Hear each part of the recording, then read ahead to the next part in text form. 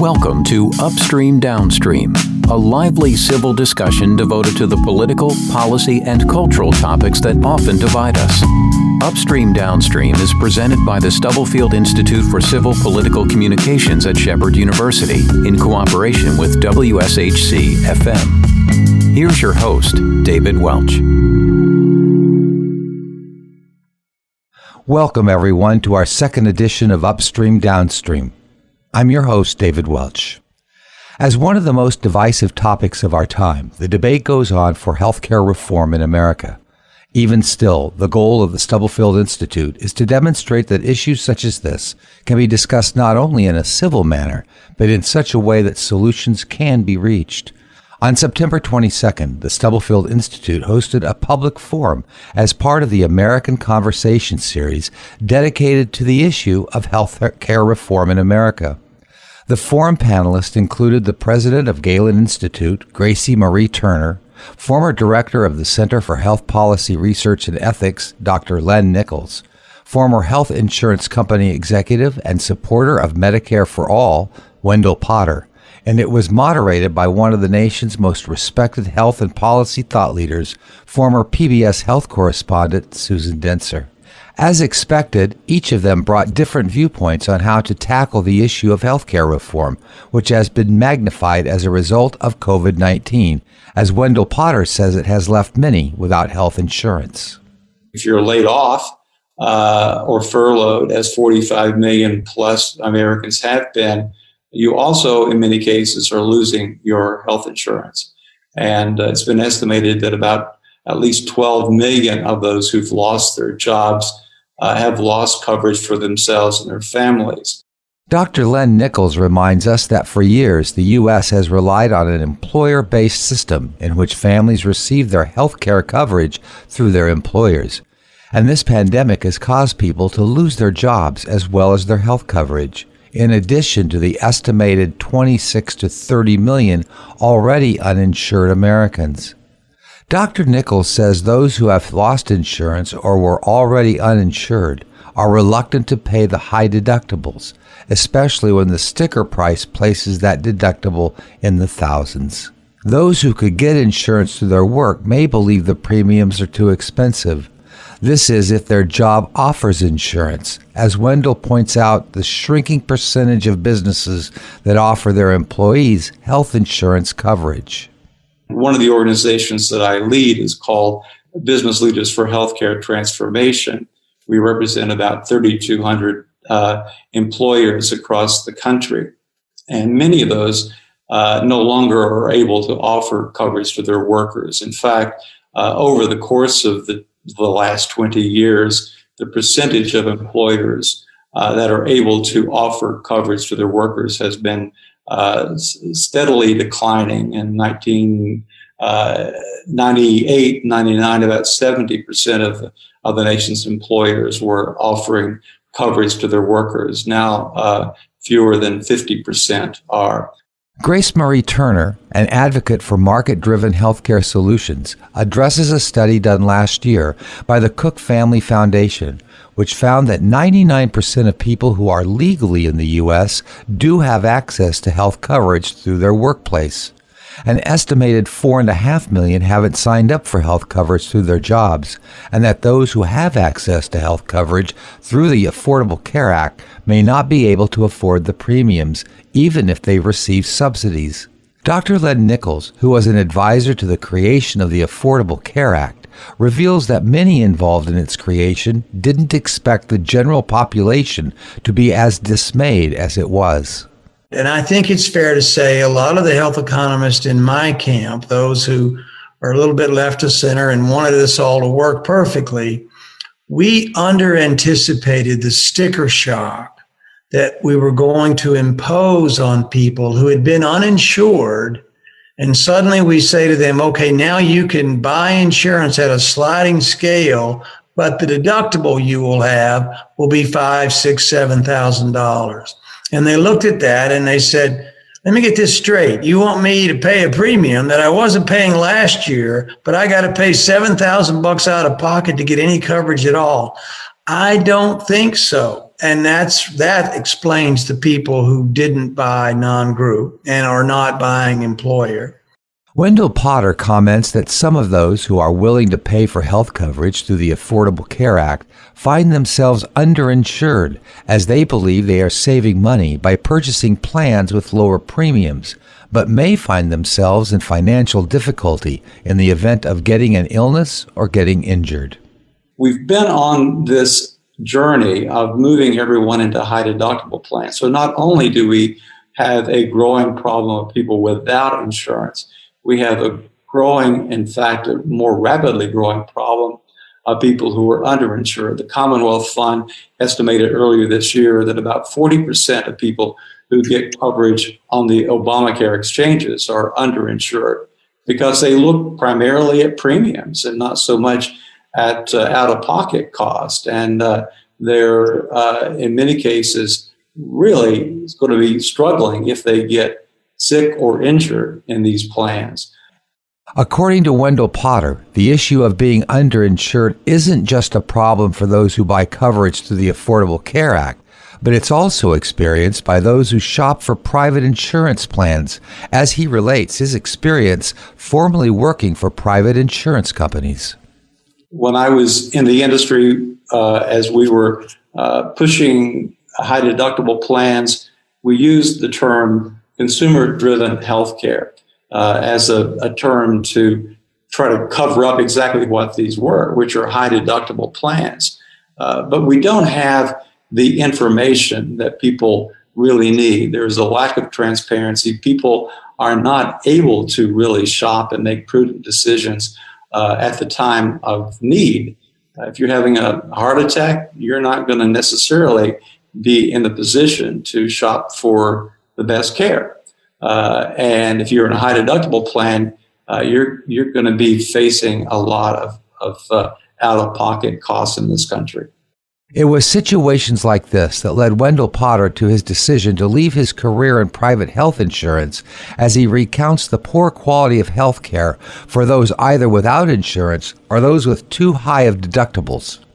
One of the things, the events that really triggered my decision to leave was going to an outdoor clinic, not terribly far from West Virginia, in Wise County, Virginia, not too far from where I grew up in Tennessee. I went there out of curiosity while I was visiting my family. And I learned when I got there, there were people who were lined up waiting to get care for hours. And they were in rain, they were soaking wet, waiting to get care that I noticed at this county fairground led to barns and animal stalls. So these people were waiting to be treated in barns and animal stalls. It woke me up to realize just the circumstances that so many people in this country are in. I learned that day that a lot of those folks would love to have had insurance, but most of them, and they mostly had jobs, but they worked for employers that did not offer coverage. And they couldn't afford to get it through the individual market, certainly back then, because there were no subsidies. There were no ways for people to be able to buy coverage that they at that time without subsidies. That continues to this day. The crowds at these free clinics continue to swell. I also learned that day that a lot of those folks said they were told by their insurance companies, they were in these high deductible plans, that, sorry, we can't do anything for you because you are in these plans. All three panelists agree that the number one issue in healthcare is the cost of coverage and that the projected costs are unsustainable. Grace Marie Turner addresses a concern with the focus of hospitals being on revenue as opposed to focusing on preventative health care. Specifically, the case of one hospital which canceled an outreach program, making health care both more affordable and more accessible to those suffering from diabetes.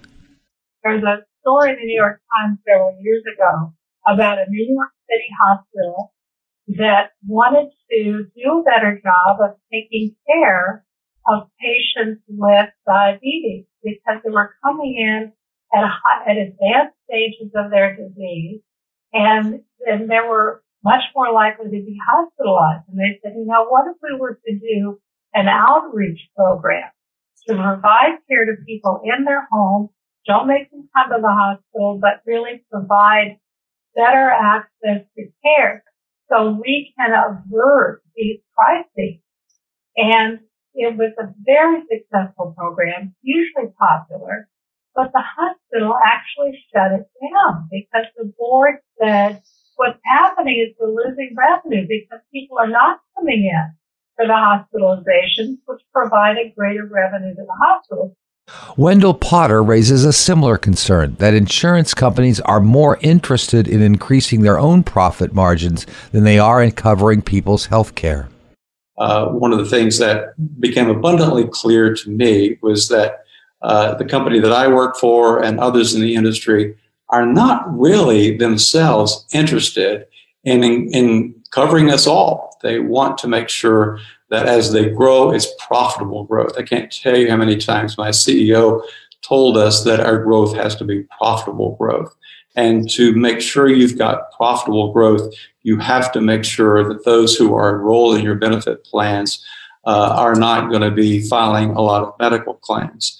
So you've got that. But I will say also that it is a problem of people in low incomes as well who cannot afford coverage. Dr. Len Nichols mentions just how much of a family's income is taken up for health care insurance.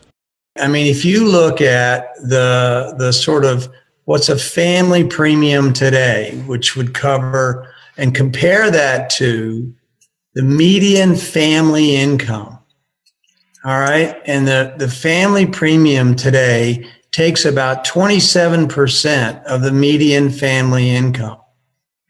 Now, that says a lot about income growth over time and healthcare cost growth over time, but it says it all in terms of we have made a system that almost half our people can't afford. It begs the question, how do we make healthcare more affordable as we begin to move away from the employer-based system, leaving more Americans to have to find insurance through either private companies in the exchange created by the Affordable Care Act or Medicaid that was expanded in many states by the enactment of the ACA? As I mentioned earlier, Wendell Potter is a supporter of Medicare for All, which has gained a stronger base in recent years in the Democratic Party. But Turner warns of the cost that it could impose on hospitals. If we were to pay all doctors and hospitals at the same rate that Medicare pays now, 40% of them would go under. So it's really not sustainable. We've got to find a different solution. Dr. Len Nichols agrees that implementing a Medicare for All system in the U.S. would bankrupt many hospitals, given that 95% of hospitals already have a negative Medicare margin. He also questions how many doctors would continue to work in a Medicare for All system. Wendell does acknowledge that COVID-19 has had a financial impact on healthcare institutions, although insurance companies themselves have been doing well. My former employers, Cigna and Humana before that, have done extraordinarily well. And in fact, all of the large for-profit insurers, including United Healthcare, the largest, have set record profits during this pandemic. While a lot of hospitals and caregivers have not fared well at all, we've seen that many physicians and physician organizations, physician groups are struggling to keep the doors open. Some experts believe the answer to the issue of healthcare may be found in a balance between public and private options. Dr. Len Nichols suggests examining countries in the world who do have universal health coverage, but also still have the option of buying private insurance. When you look around the world in a serious way, where are the countries that are, if you will, more like us, less like England? And I'm talking now about Switzerland and the Netherlands and Israel and Germany, where they have insurance and they have universal coverage and they manage to do it without killing each other. Now, how is that possible? Well, they have more defined rules than we've ever had in our country. And I see Wendell nodding, and I know he and I both agree on this. But they also have choice, and they build in choice because Americans like choice. According to Wendell Potter, private insurance companies in these countries mentioned by Dr. Nichols operate as nonprofits. Still, Dr. Nichols says that implementing a public option as a choice, as opposed to Medicare for all, is a metaphor for getting serious on cost containment and could be what is needed to get everyone covered, so long as the public option pays hospitals the market rate. As he said earlier, many hospitals have negative Medicare margins. If hospitals go bankrupt, it would cause healthcare to become even more inaccessible. As 42% of Republicans are willing to consider a public option, panel moderator Susan Dentzer asked Grace Marie Turner for her position on using a public option to lower healthcare costs and guarantee access to health coverage.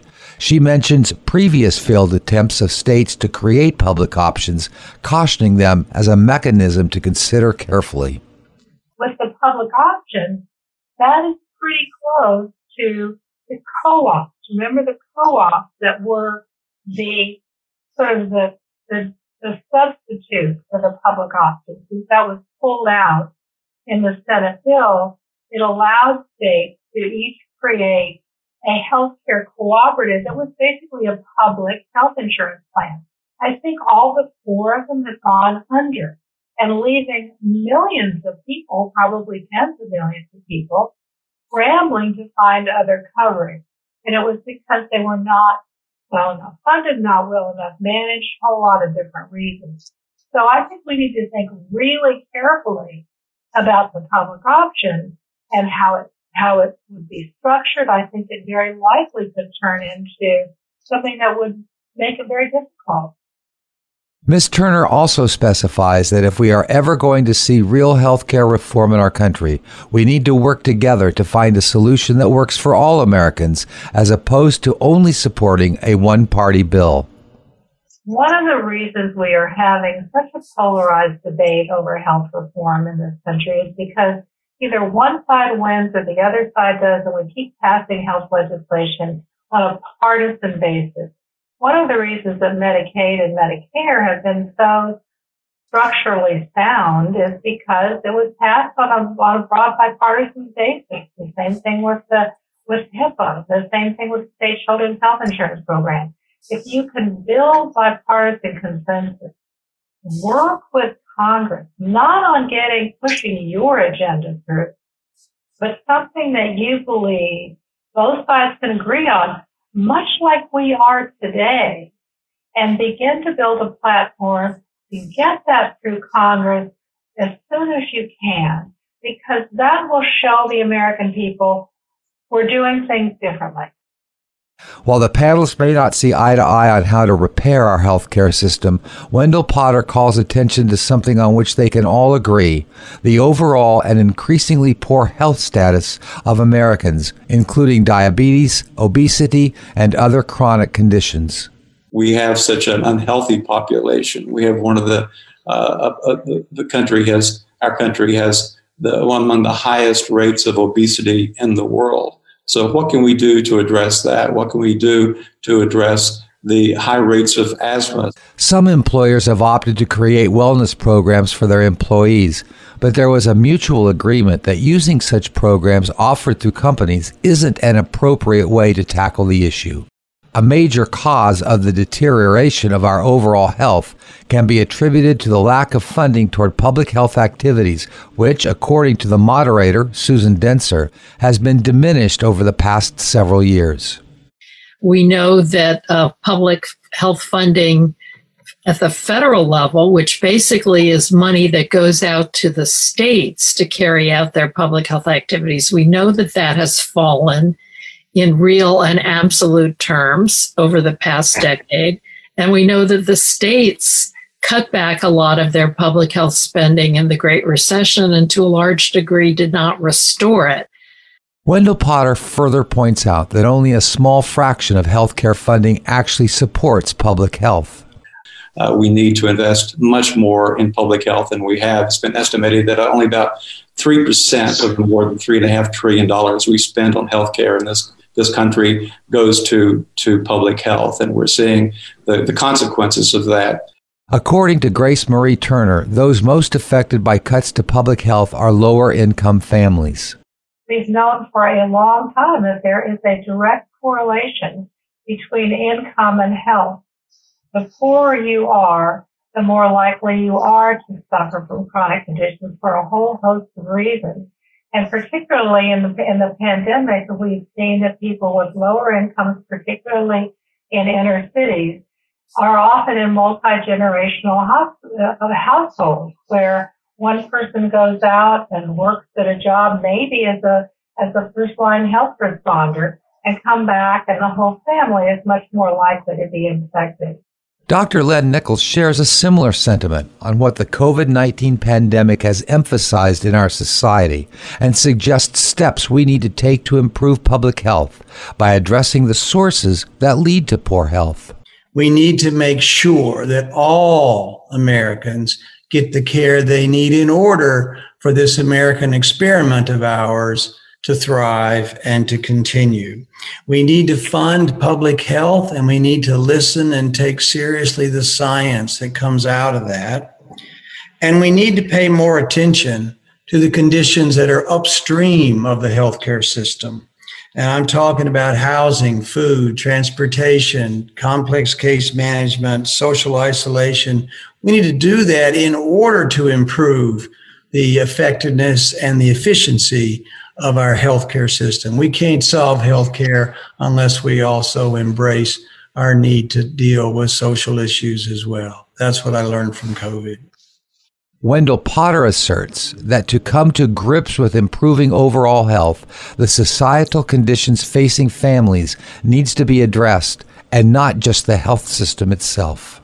When you're talking about health, that is a broad term that does encompass addressing those so-called social determinants of health, which are affected by the neighborhoods that you live in, and whether or not you have access to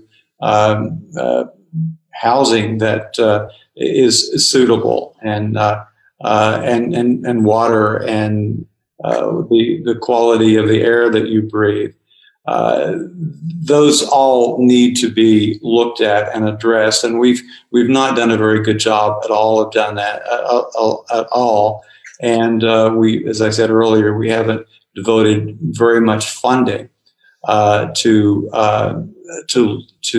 public health and to really determining what we can do to make sure that people are able to lead healthier lives. The general consensus reached is that in order to improve public health, more public funding needs to be devoted to public health programs such as community health centers, which could help to identify and address the underlying reasons for health issues in their respective communities.